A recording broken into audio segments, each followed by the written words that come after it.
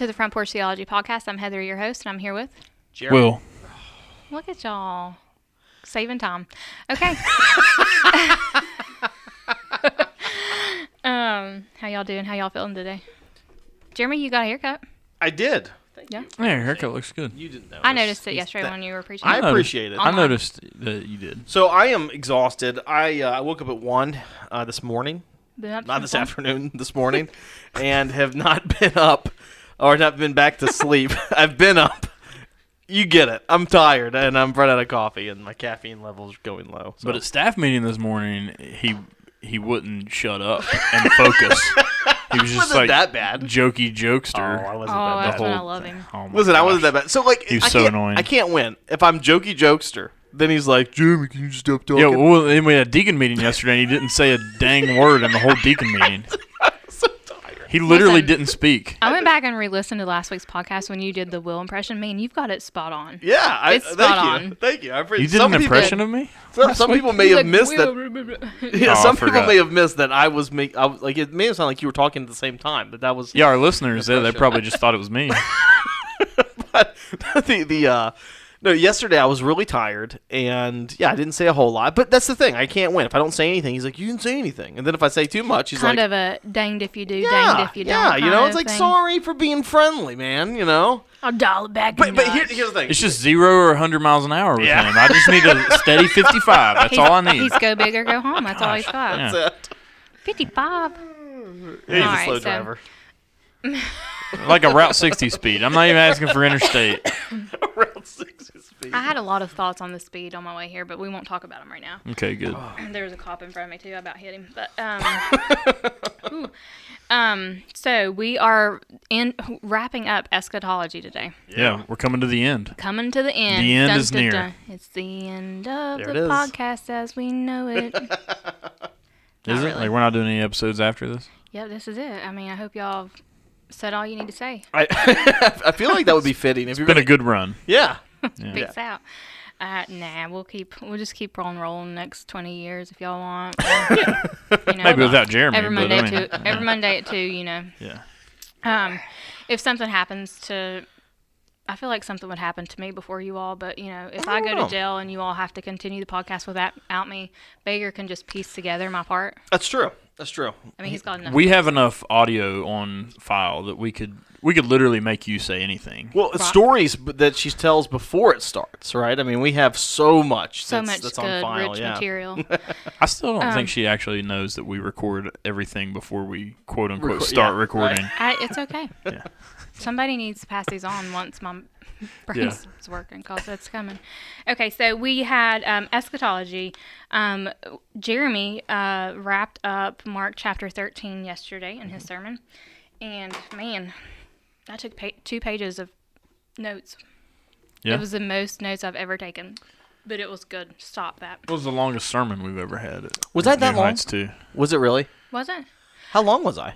So I mean, it was 45? It was Oh, 45 that's a long minutes. set, Yeah, I was exaggerating. It was 45 minutes in the second service. I think it was longer in the first service. It was longer in the the first. first. The first service Yeah. you preached even longer. So it was Yeah. probably like over 50. oh, okay. It's like a Mark Driscoll sermon. Like I cut. You know what? I felt like we were having a Mark Driscoll moment toward the end, but I was like, whoa, Jeremy, what's happening? When he was like, "Men, Husbands! you listen to me. You straighten up now before you come and take communion. I'll tell you what, we're gonna meet at the gym and have a little chit chat. No band. Wives! Be on time. If you're late, maybe we'll Children. let you in." No, I knew I went long the first one. Maybe you're not married. If so, get married. I like that I talk like you have a weird dialect for me. If you're not married, then you need to go get married. Go out now. Find your husband. I'm like a someone from Japan living in Little China in New Jersey. Like it's like Oh, what jeez. the accent that's going on is really interesting. It's pretty spot on, I think. Right, thank you. I thought so. I thought your sermon was great, though. It's truly. Jeremy, it was really good. Like It was good. You know, I have really enjoyed Mark chapter 13. So I want to give a little behind the scenes to the podcast listeners. Okay. Because, like, if you just come to church, I know not everyone who listens to the podcast attends our church. But but I also realize most of our listeners probably attend our church. But so I doubt it. Well, I don't know. Let's be honest. But so if you just come to church, you get the sermon. But there's like every week there's like a lot of conversation that goes into the sermon amongst the pastors. And I kind of like pushed into Jeremy. I apologize for it, but I'm kind of glad I did. I'm glad you did too. Because I felt like you were not going to go as hard into the academic side of things. Yeah. Do you know the only thing that I didn't like, Jeremy? Was the academic side of things. No. Oh, was that? I did not like that in the beginning that you kept saying, you might not agree with me. Like, why did, like, there was no point for you to, and I understand. Yeah. You both, like, people do know, but they don't know the full extent of it. Like, when somebody hears a sermon they don't like, listen, you probably hear about it. I've been told we feel the need one to way stress, or another. Like, it's okay to and disagree. especially on a controversial topic like the end times, where you have several different beliefs that are out there. And I was like, Jeremy, don't do that. Well, like any other time, you're like, there's two reasons why. And like, oh yeah. I have been told. You're like, I'm sorry if you don't agree with me. And I'm like, no, pound the podium. But number one, I've been told by a pastor before that I didn't love or that I didn't respect the Bible because of a position that I hold. Next time, shrewd it, okay? All right, so like, and so the other thing is I realize that people don't hear everything I say. Yeah. And this is such an area where people, and I want to make it clear. Someone said, like, I thought, because I said I was a little nervous, like, talking about it. And this is what what he was referencing. Because it was one of those things where when you're at the pulpit and you're preaching and your goal is to raise people's eyes to Jesus. Like, I don't want to treat my opinion as if it's the gospel. Like, I have an opinion on it, but I almost wanted to make it more lighthearted so people could distinguish between my opinion. Okay, but this is now, we're off my opinion now. This is what Jesus is exhorting you. Right. And so, and I wanted to be able to, the tones to be very different. No, you did that well. And, I think the fact that, we mentioned this last week in the podcast, that you all even have differing views on end times and certain things. You all interpret it differently. There's a right view and a wrong view at this table. I'm just kidding. But I did press on Jeremy, like, keep all the academic stuff in there. Let us know your opinion and your views on things that are controversial. Seriously, I was note taking. Because people can gain, they can come to their own conclusions. And I was like trying to note take with this one. Yeah, it's helpful to hear it though, and you don't have to agree with everything, but it is helpful. No, I have sat through many sermons about the end times that had very little to do with what the scripture said about it. Yeah. So kudos to both of you all, and you all know that I don't just say that to you do not. I don't. I say that just to pat y'all on the back or anything, but this was a good sermon series. Just the last 2 weeks. Yeah, you're usually pretty mean to us. That's how I know you genuinely like our preaching, because you're mean about everything else in our lives. Most of the time I'm not even friends with you, but I really like the sermons that you do. So, okay, so let's just get into it since we've all dilly-dallied long enough here. Okay. A question probably stemming from yesterday's sermon. Why doesn't Jesus know the time when he is coming back? Was it because he was human? Well, he definitely was fully human. Yeah. So we after service we had a small group on Sunday, and I was at a small group, and we were talking about it at our small group, and one of the things that came up, I wanted to ask you. I didn't give you any heads up about this, so I don't know if you have an opinion on it, but when Jesus ascended and he's sitting at the right hand of the Father, like right now, does Jesus know when he's coming back? See that? I think he knows. That was what I was thinking. I think he knows in eternity. I grew up thinking that he still didn't know. Yeah. That he's like still just like in ignorance. And I even like my preacher growing up, I remember he would be like, he would kind of like make it like redneck. He'd be like, Jesus is waiting for the Father to be like, all right, boy, it's time to go get your church, And get your bride, son. And Jesus was going to be like surprised, like, okay, let's go. But you just like kind of offhandedly mentioned while he was on earth. I think you used that phrase, like he didn't have this knowledge. He laid it down of when his return would be while he was on earth. Yeah. And that just like it piqued my curiosity. So and I think I agree with that. I think it makes sense that he would know right now. Yeah, because he hadn't ascended back into... He's back on his throne. Yeah, he's back on the throne. But he's still human. Right. And that's like he became human. He's always been God. He became human. He remains human. He's still fully God and fully man at this time. But definitely, on the throne, ruling, reigning. and all knowing. Yeah, I think it's to answer the question, is it because he's fully, or is it because he's man? Is the question, right? Is it because he was human? Yeah, it's because I think he humbled himself in the incarnation. But I want to make it clear that that Jesus is more than just fully human; he's also fully God. So I don't know where the question or how it's being posed. I don't think. Does it say why? No, it just says, was it because he was? Or was it because of that? Because he was human of the incarnation? And to me, so I wouldn't say it's because he's human. I would say it's because he humbled himself. Yeah. So in his humility, he limited his infinite power in some sense. And one of the limitations he gladly took on himself was to limit a knowledge of that. So here's a quick question, not to go too far down this, but we've seen Jesus in human form, possibly before, whether or not it was the same type of incarnation Before his birth? Yeah, like when he's, I think, like in the furnace, in the garden, in the furnace, he's walking, he's talking with Abraham. Abraham kneels down to him as Jesus walks up to him. Do you think, and this is not as important to have, I think, a strong stance, because we really don't know. Is he flesh and blood, or does he appear to be flesh and blood, like an angel would? In the Old Testament? Yeah. I would say in the Old Testament he appears to be. He appears to be. It's one of those things I don't have a strong stance on, but I'm always curious about that, because I feel like it would almost have to be that, because I think it would take away something from the incarnation. Right. So, anyways. Well, and then there's the physical nature of, like, he's in a fiery furnace. And, right. Well, I guess Shadrach, Meshach, and Abednego weren't burned up either, but there's some supernatural stuff going on. But yeah, I tend to think, the incarnation was when he put on flesh. Yeah. As John 1 says that. Yeah, it doesn't reference that before that point that right. he put on flesh. Right. Yeah. But I think his not knowing when his return is has more to do with his humility rather than his humanity. So in his role in the Trinity, it was not his role to know that at the time he was on earth. Mm-hmm. Good answer. All right, well, I guess that sums it up. No, I'm trying to rein myself in. Like, when I hear you all talking and saying something, like a song comes to mind, and I want to bust out in song. So I was wanting to sing, "There was another in the fire." Well, you should just that. you just start singing whenever it comes to you. Sorry. Okay, so here is we talked last week about the vaccine being the mark of the beast. So we have another not being the mark of the beast. Not being Just if you didn't catch the first episode, I want to make it clear. Sorry. We believe that it is I was going to say I got beast. caught up on saying the word beast, but I said it was. The vaccine is not the mark of the beast. The vaccine is not the mark of the beast. Let's be clear on that. So the question is, could the mark of the beast and the unpardonable sin be synonymous with each other? This is such an interesting question. This is a great question. So I think, so I'm going to guess you would say, I'm going to say I think they're strongly related. Okay. I think you would say they're not. I would say they're not. Okay, so let me argue for why I think they're strongly related. Okay.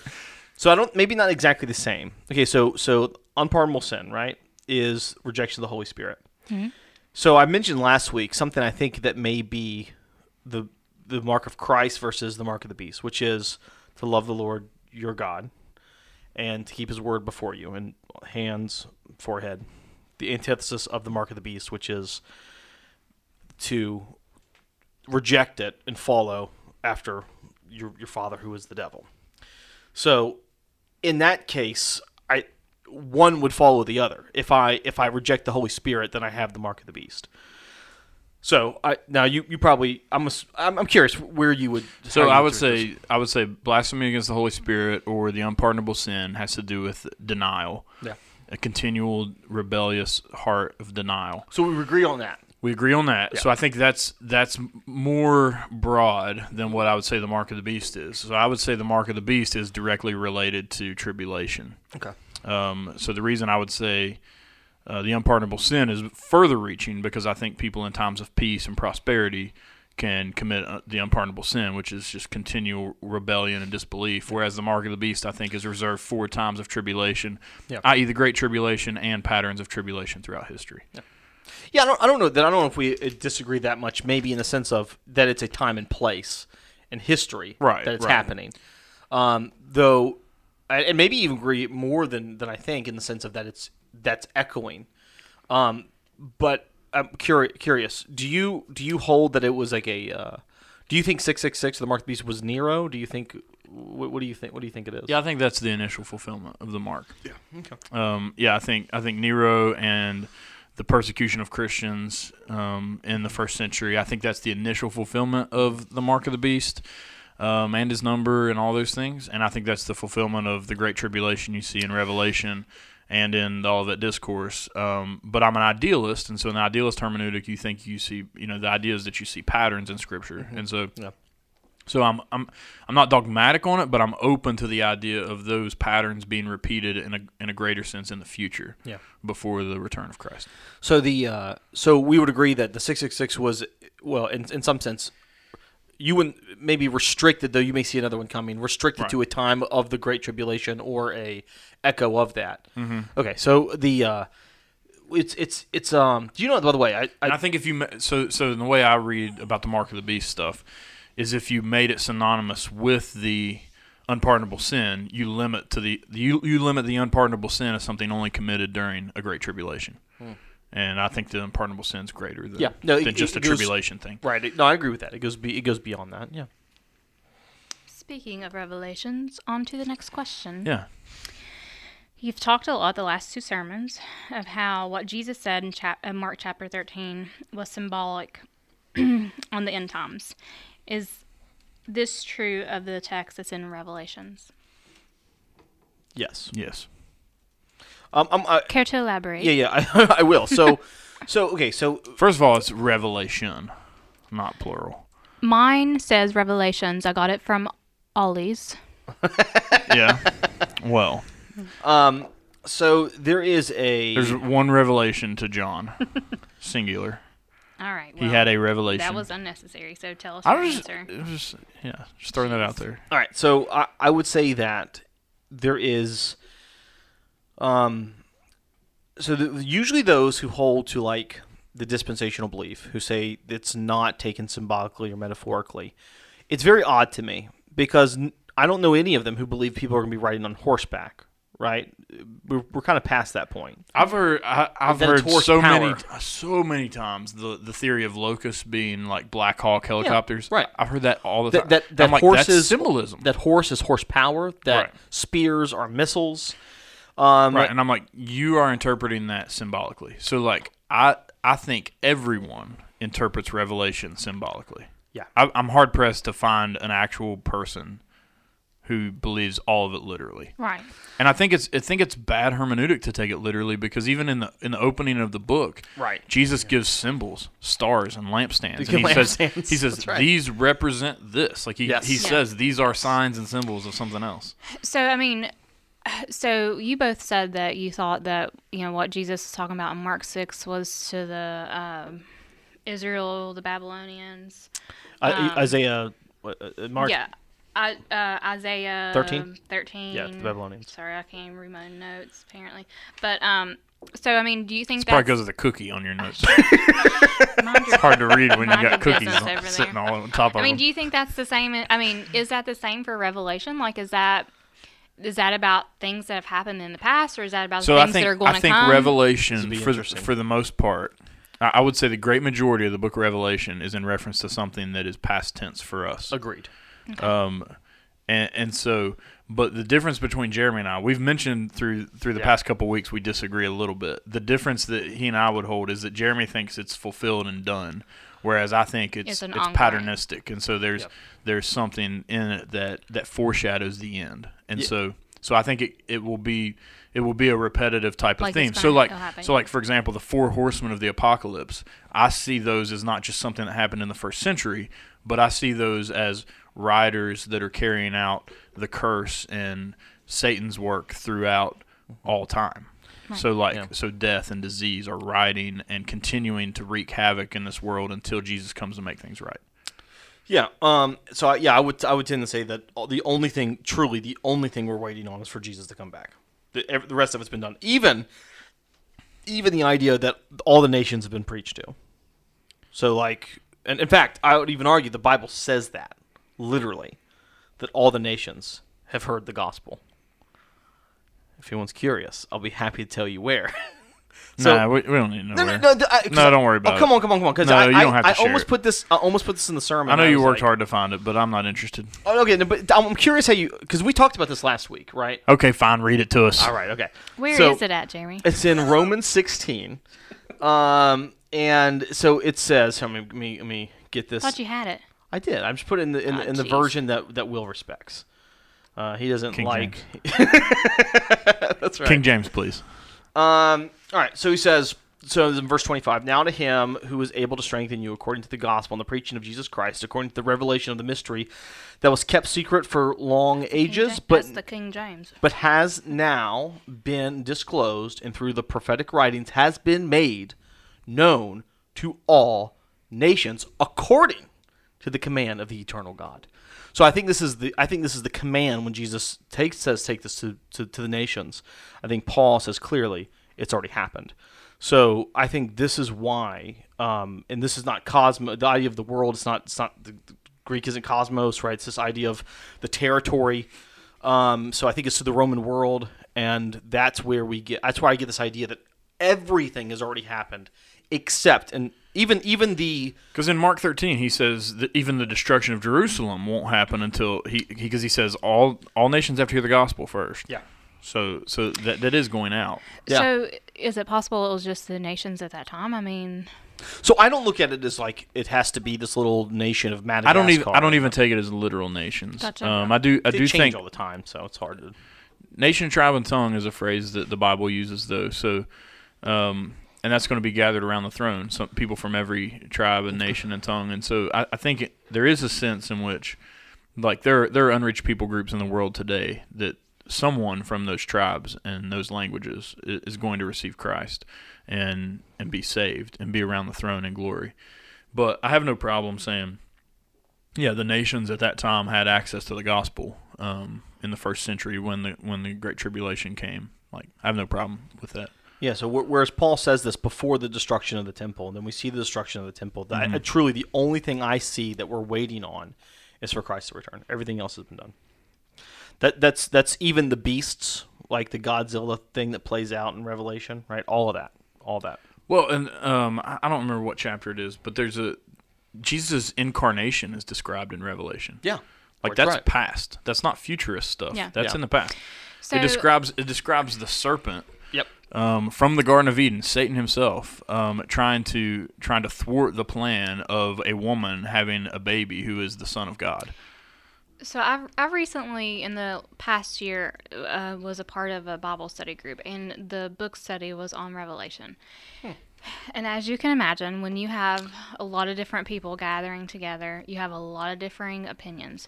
So what are, and I'm even interested in this for me, like what are like one or two references where if they wanted to, where if I or someone else wanted to study more into, Revelation and the things that have already happened to the early church. Like, what are some good references that we could use to study that out? So, one of them, I just ordered two of them, and one we'll have at the church if anybody wants to come and like check it out and borrow it. Collaborate system? Yeah, it's called Revelation 4 Views, a Parallel Commentary. And the reason I like it is because I don't like giving a book, let's say, by like Hamilton or even by, what's the Amill guy? Sam Storms. Yeah, because I think there's a proverb that talks about, like, basically the fool listens to the guy who gives the first argument, right? Because there's always a counter argument that the wise man should listen to. The first person's always going to sound the most convincing. So I think there's something to reading multiple views at the same time to say, okay, which one do I think has more evidence, more credentials to it? But Revelation 4 Views, a Parallel Commentary, you can get on Amazon for $17.56. That's $17.56. What do you need? Are you looking for scissors? Could you get me a pair? Thank you. Could you get me a pair of scissors? They're all looking at you like this is like a pretty universal sign for scissors. I don't see any scissors. You want a pocket knife? Yeah, that'll work. I was just trying to open open my... Of course he has a pocket You know knife. what? No, I just wanted Here's to open my knife. cookies I didn't know with what being you... quiet, but it's too late now because we've already... Take it back. I've already opened it. Oh, okay. Okay, give me my knife I was back. trying not to be distracting. It's too late. Well, you were doing sign language. You're like, I don't know what's happening here. Is this some kind of So Revelation, 4 views. Looking for a sign. What is what is a book Here's you your would sign. recommend? I would not recommend a book. Oh, okay. What show? What podcast? So if you're not a reader, I would echo. I said progressive covenantalism last week on the podcast. We have some of those, which is somebody took it, we can order it. which is great. I want people to take it. You all said you're going to order some more, so somebody put that on the to-do list. I can order it right now. 5 more. Yeah. on So that. we'll get some copies of that. Progressive covenantalism is a great resource. In addition to that, I would recommend a sermon series and a YouTube video. So sermon series, I'd recommend Matt Chandler's sermon series on Revelation. So that was recent, wasn't it? Very recent. Yeah. And you'll go to podcasts and search The Village Church, which is Matt Chandler's church in Dallas. And they did a 12-week overview I think of it Revelation. Was in summer, wasn't it? Spring, Yeah, I summer. think so. Yeah, and it's I've heard very good. Things good. about that. It's very good. I have to. Bailey Queen was telling me all about it. He said he really liked it. It's great. And so I'd recommend that. And then I would also recommend John Piper's, or it's from Desiring God. You go on YouTube and search An Evening of Eschatology, and you could probably throw in John Piper as a keyword search, and it's going to come up. It's a very long discussion. I want to say it's over an hour. I feel like it's about 2 hours and 40-something minutes. Okay, there you go. It's really good. pretty Specific. lengthy, and what watched John it Piper many does times. is he brings in 3 different people to go over to basically kind of present views of amillennialism, premillennialism, and postmillennialism, and then kind of debate in a friendly way. Oh, it's the so 3, good. and so that'll give you a balanced view of all Who those. are You the can- 3 people? I don't remember. Sam Sam Storms is Storms. one of them. I can't remember the. Hamilton is the Hamilton's the post-mill guy. No, he's the pre-mill guy. Pre-mill, and He's a White. dispensationalist, right? Doug White. That's not his name. Doug Wilson. Doug Wilson is the postmillennialist. That's right. Yeah, Doug Wilson is the postmillennialist. Hamilton he's dispensationalist, isn't he? No, he's there's no dispensationalists on there. It's actually He's a historic premill. historic Are premill. you sure? Yeah, I'm positive. Okay. That's So a there's- lot of language y'all are throwing out there. Yeah, Sorry. we can explain those real quick if we need to. Well, actually, going into the next question, we can do that. So this was the second part of a question we were going to try to get to last week, but y'all just couldn't wrap it up. Sorry. Can you unpack the difference between millennial, premillennial, and postmillennial, also known as amillennial? No, nobody Or, knows it as that. Amillennial. Millennial. Yeah. So 1,000 years. let me say that between all of these, there's a lot of you heard Will say like hermeneutics. My hermeneutic is idealist. So that's very different than some of these positions. That means some of these positions have subcategories because as an idealist, though he may be a historic pre-mill individual, he may, because his hermeneutic is something else, he might have a slightly different take. But generally speaking, this is what most people would believe about these topics. So first to just talk about millennial, what we're talking about. We're not talking about the millennial generation that grew up with NSYNC.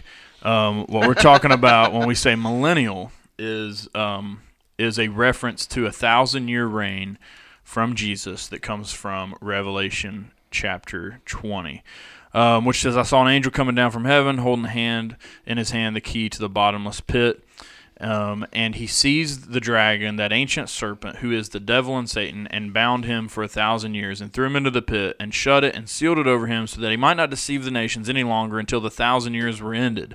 After that, he must be released for a little while. And so there's this, the passage goes on, you can read about it in Revelation 20, which talks about Jesus reigning on earth for 1,000 years while Satan is bound.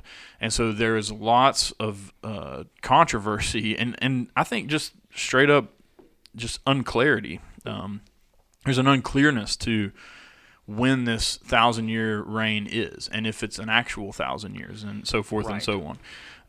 And so let's start with the premillennial view. Is that fair? Yeah. So if you are a premillennialist, you believe the second coming of Jesus is pre or before the millennial reign of Jesus.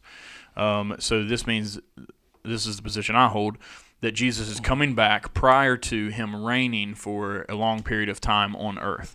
Now, I don't think it has to be 1,000 years. I have no problem with it being exactly 1,000 years, but I think a lot of stuff in Revelation is symbolic, so I don't believe that it has to be exactly 1,000 years.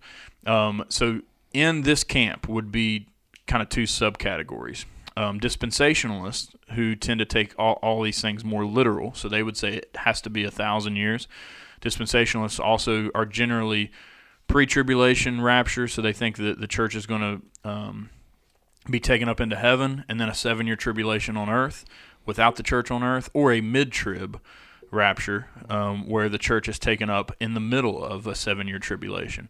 So those are dispensational premillennialists. What I would hold to is a camp called historic premillennialist, which is called that because it's an ancient position. That's kind of one of the things that I can brag about at my position. It's one of the positions that's held the earliest. One of the guys that was a disciple of John who wrote the book of Revelation is a guy named Polycarp, and he was a premillennialist. Some of the earliest writings we have about the end times come from a guy named Polycarp.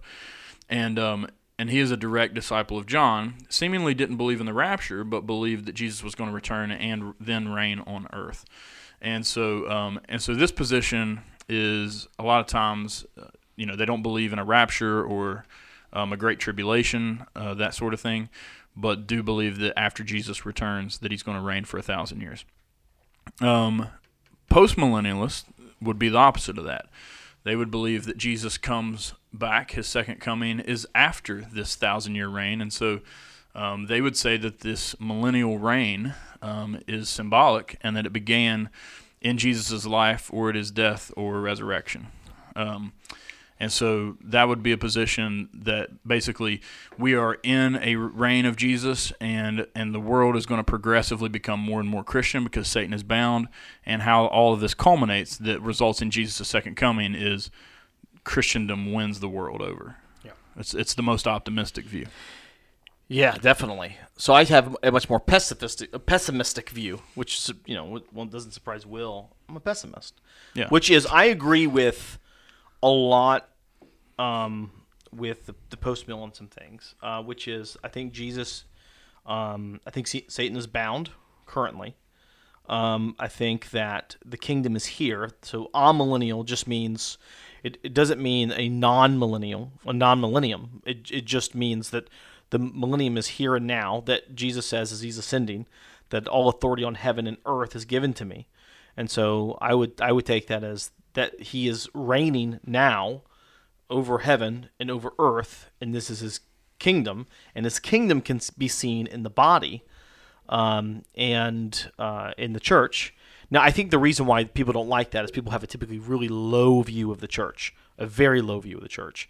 I think usually, and this is just maybe an observation, but I think typically this position is maybe more appalling to a lot of people because I think they, especially, I think they look around at the world and they go, well, this does not feel like the kingdom of God. But I think if they're connected in the body, and they can see something beautiful there, and they can value the church, then they can see what Christ has created. And I would not dare to say what Christ has created is bad or anything like that, nor someone who wouldn't hold the position. But anyways, it would say that the kingdom is here now. You can see it perfectly in the church. People don't recognize his authority, and people will continue to deny it, and then he will return to bring judgment for people not recognizing his authority as king. And I think what's most important, all three of those views, while there are different views on what Jesus' reign is, and the extent of that now, the extent of that in the future, how physically that will work out with an existing earth or a new earth, what all of those views do agree on is Jesus is coming back. Right. And so, it's important to see there is unity, even though there's a lot of disparity on the details. There is unity on what's most important is Jesus will fulfill his promises and come back. Well, and I think, you all have said this. Actually, Jeremy, one of the big points of yesterday's sermon was our focus shouldn't be on the unclear, but rather on the obviously clear. Yeah. And for me, I'm sure someone has explained to me what amillennial, premillennial, and postmillennial mean. I'm sure my husband has tried to have a conversation with me about it. And for me, those things are not necessarily clear, and they're not as important. So for somebody like me, I could kind of care less on this subject, honestly. You know what I mean? Yeah, and it's easy to even kind of like forget what the views are if you're not worried about it all the time. Or if you're not really a pastor answering questions about it on a podcast. Or so whatever. It was really funny. I asked Julie, we were kind of talking about the content the night prior because she would be in kids, so she wouldn't hear the sermon. So we were just chit-chatting about it. And I asked her, what position do you hold to exactly? And she's like, I don't know. You showed me those charts. You remember the one I pointed to? She's like the easy one. Amanda's the same one. Yeah, the easy one. I'm like, the Amil position. That's interesting. Just that. She's like, yeah, that makes no sense to me, that one. I usually ask Jason, I don't know, what one do we agree with? Which one do we agree with? who we voting for today? What we doing? I think that's great because there are areas that deserve. I think people should study it. It's a good thing to study, but people become overly obsessed with it, and it becomes dangerous because it becomes they're so focused. And you hear scripture. The Lord is not saying, "Hey, try to figure all this out." Right? That is not at all what He's exhorting them to do. You're not going to be able to. So. So I just think it's a misstep. But why do you think there is the obsession, especially when Jesus says that you're not going to know? Why do you think there's this not just obsession, but this zealous like fierceness in order to defend your position? Like it's funny because you and I disagree on some area we've touched on a little bit, but like never have you and I ever been like, hey, I'm gonna be praying for you that you don't agree with me on this. Like, why the zealous? God opens your heart. Yeah. Like, why is that? So I'll just tell you what I think. And I don't see near as much of it as you all do as pastors. I think it could be one of two things. I think that it's so unclear, and people are afraid of uncertainty and things that are unclear. Like that when they find something that they think could be it, like you have to like sink all your hope and faith in that, you know what I mean, like to have like a solid, like I also think that they have probably been told from someone in their past, probably a former preacher or pastor or somebody of faith, that you have to know this, like if you don't believe this, you're going to go to hell. And that's so weird. So I think if you look at it, you have different aspects and different reactions throughout different generations. Like the three of us can sit here at the table and you two can have disagreements, and I've been answering email on my phone because I could care less what y'all are talking about. Well, I never had a pastor tell me I was going to hell for holding to a different end times view, but I did have some mentors that thought less of me if I would change my views on eschatology. Well, I mean, you knew who I was referencing. But when I said like someone was like, you don't believe in the Bible. You don't believe the Bible. Yeah, that was an accusation that I heard given toward Jeremy, that he doesn't believe the Bible. I'm like, that's silly. Of course he believes. He loves the scriptures. Yeah. But yeah, it's that kind of stuff that I think, because if you change your view, let's say so I grew up in a dispensational background. If you change your view from dispensationalism for me to historic premillennialism, then it's like you have to take, like, in your past, people that you trusted and be like, yeah, they taught me wrong. Yeah. So I think that's hard to reconcile with. I think there's that. I also, you all, I've talked to you all about this before. Like, I think you get to a point too where you get to an age where you have to question everything you've been taught, like you just said, and it can cause some people to have sort of like faith crises, like everything I believe. Right. And one of you all said it. I don't know which of you, or maybe it wasn't. Maybe it was somebody else. If it was offensive, it's him. Well, no, somebody said if you're not asking these questions, or if you are asking these questions, like you were talking about salvation. Yeah. If you're asking that, then you're saved. You don't have to worry about it. Yeah, it's a good sign. I think that people get scared of that because, you can grow up, like you said, all of your life, and then you got to a point where you're like, crap. Well, I think that's what I mean? And to kind of circle back to kind of how we started the podcast, I think that's why when Jeremy and I have preached on this topic, we've tried to stress so much. We're not being apologetic. I know it comes off like it is sometimes. We're not being apologetic, but we are trying to say, like, this is something you can disagree with us on, because I don't ever want someone to feel like if they land at a different place on the issue of eschatology, that somehow they're letting their pastors down, or they're causing division with their pastors or anything like that. Because I've felt that, and I've known a lot of people who have felt that by holding just a slightly different view of eschatology, and it's an unclear thing in Scripture, so it shouldn't be that way. I mean, everybody should look at your standards. Last week I pronounced amillennial wrong, and you let me come back this week and host another episode. That's true. So, yeah. I mean, standards are low, really. Yeah, that's very true. Low enough to where I can jump over. So James mentioned something yesterday. He said I told him when I was a little bit nervous about it. I told him the conversation you and I had that I was worried about it being too academic and that it would come across as being like I'm talking down to people. If I'm like, hey, I have a different position. This is why I'm right. Because I wanted to make it very clear in my opinion, and he knew I was worried about it. And one of the things that he said something, he's like, you dealt with it. He said you all have dealt with it, I think, with a very lightheartedness. And I'm like, well, I think that's the goal. Not that Scripture should be dealt with lightheartedness, but my opinions versus what is clearly exhorted. Like, again, there should be different tones. Mm-hmm. Like, I don't mind being lighthearted about my opinion because it's my opinion, but like. And I never want to preach too much of my opinion as this is exactly how right. But it would be foolish as pastors for us to handle the rapture with the same weight that we handle the gospel. Right. Yes, and here's absolutely. the thing that this is like you all have always been able to handle anything in Scripture that you've been presenting to our church with love for the gospel and love for the people, and that's where it comes off. It may come off as lighthearted. To some people, because you're doing it in a loving way. Mm-hmm. If you listen to most sermons from pastors around this area, the end time sermons are not preached in a loving manner. So I talked to one of the members of our church about that yesterday, and she was talking about how all the experience that she had in the past about every sermon she had heard about Jesus coming back was berating and terrifying. Yeah, I mean, and I said I hope you hear my tune last week and Pastor Jeremy's this week that it's our theology leads us to have a totally different outlook on this, and it's one of peace and joy and comfort. I was like at home like, yes, Jeremy, yes, because and I've said this to Jeremy too, and it's in a very loving way, but I also mean it. Like, he sometimes is more of an aggressive preacher. He's very aggressive. That's so funny.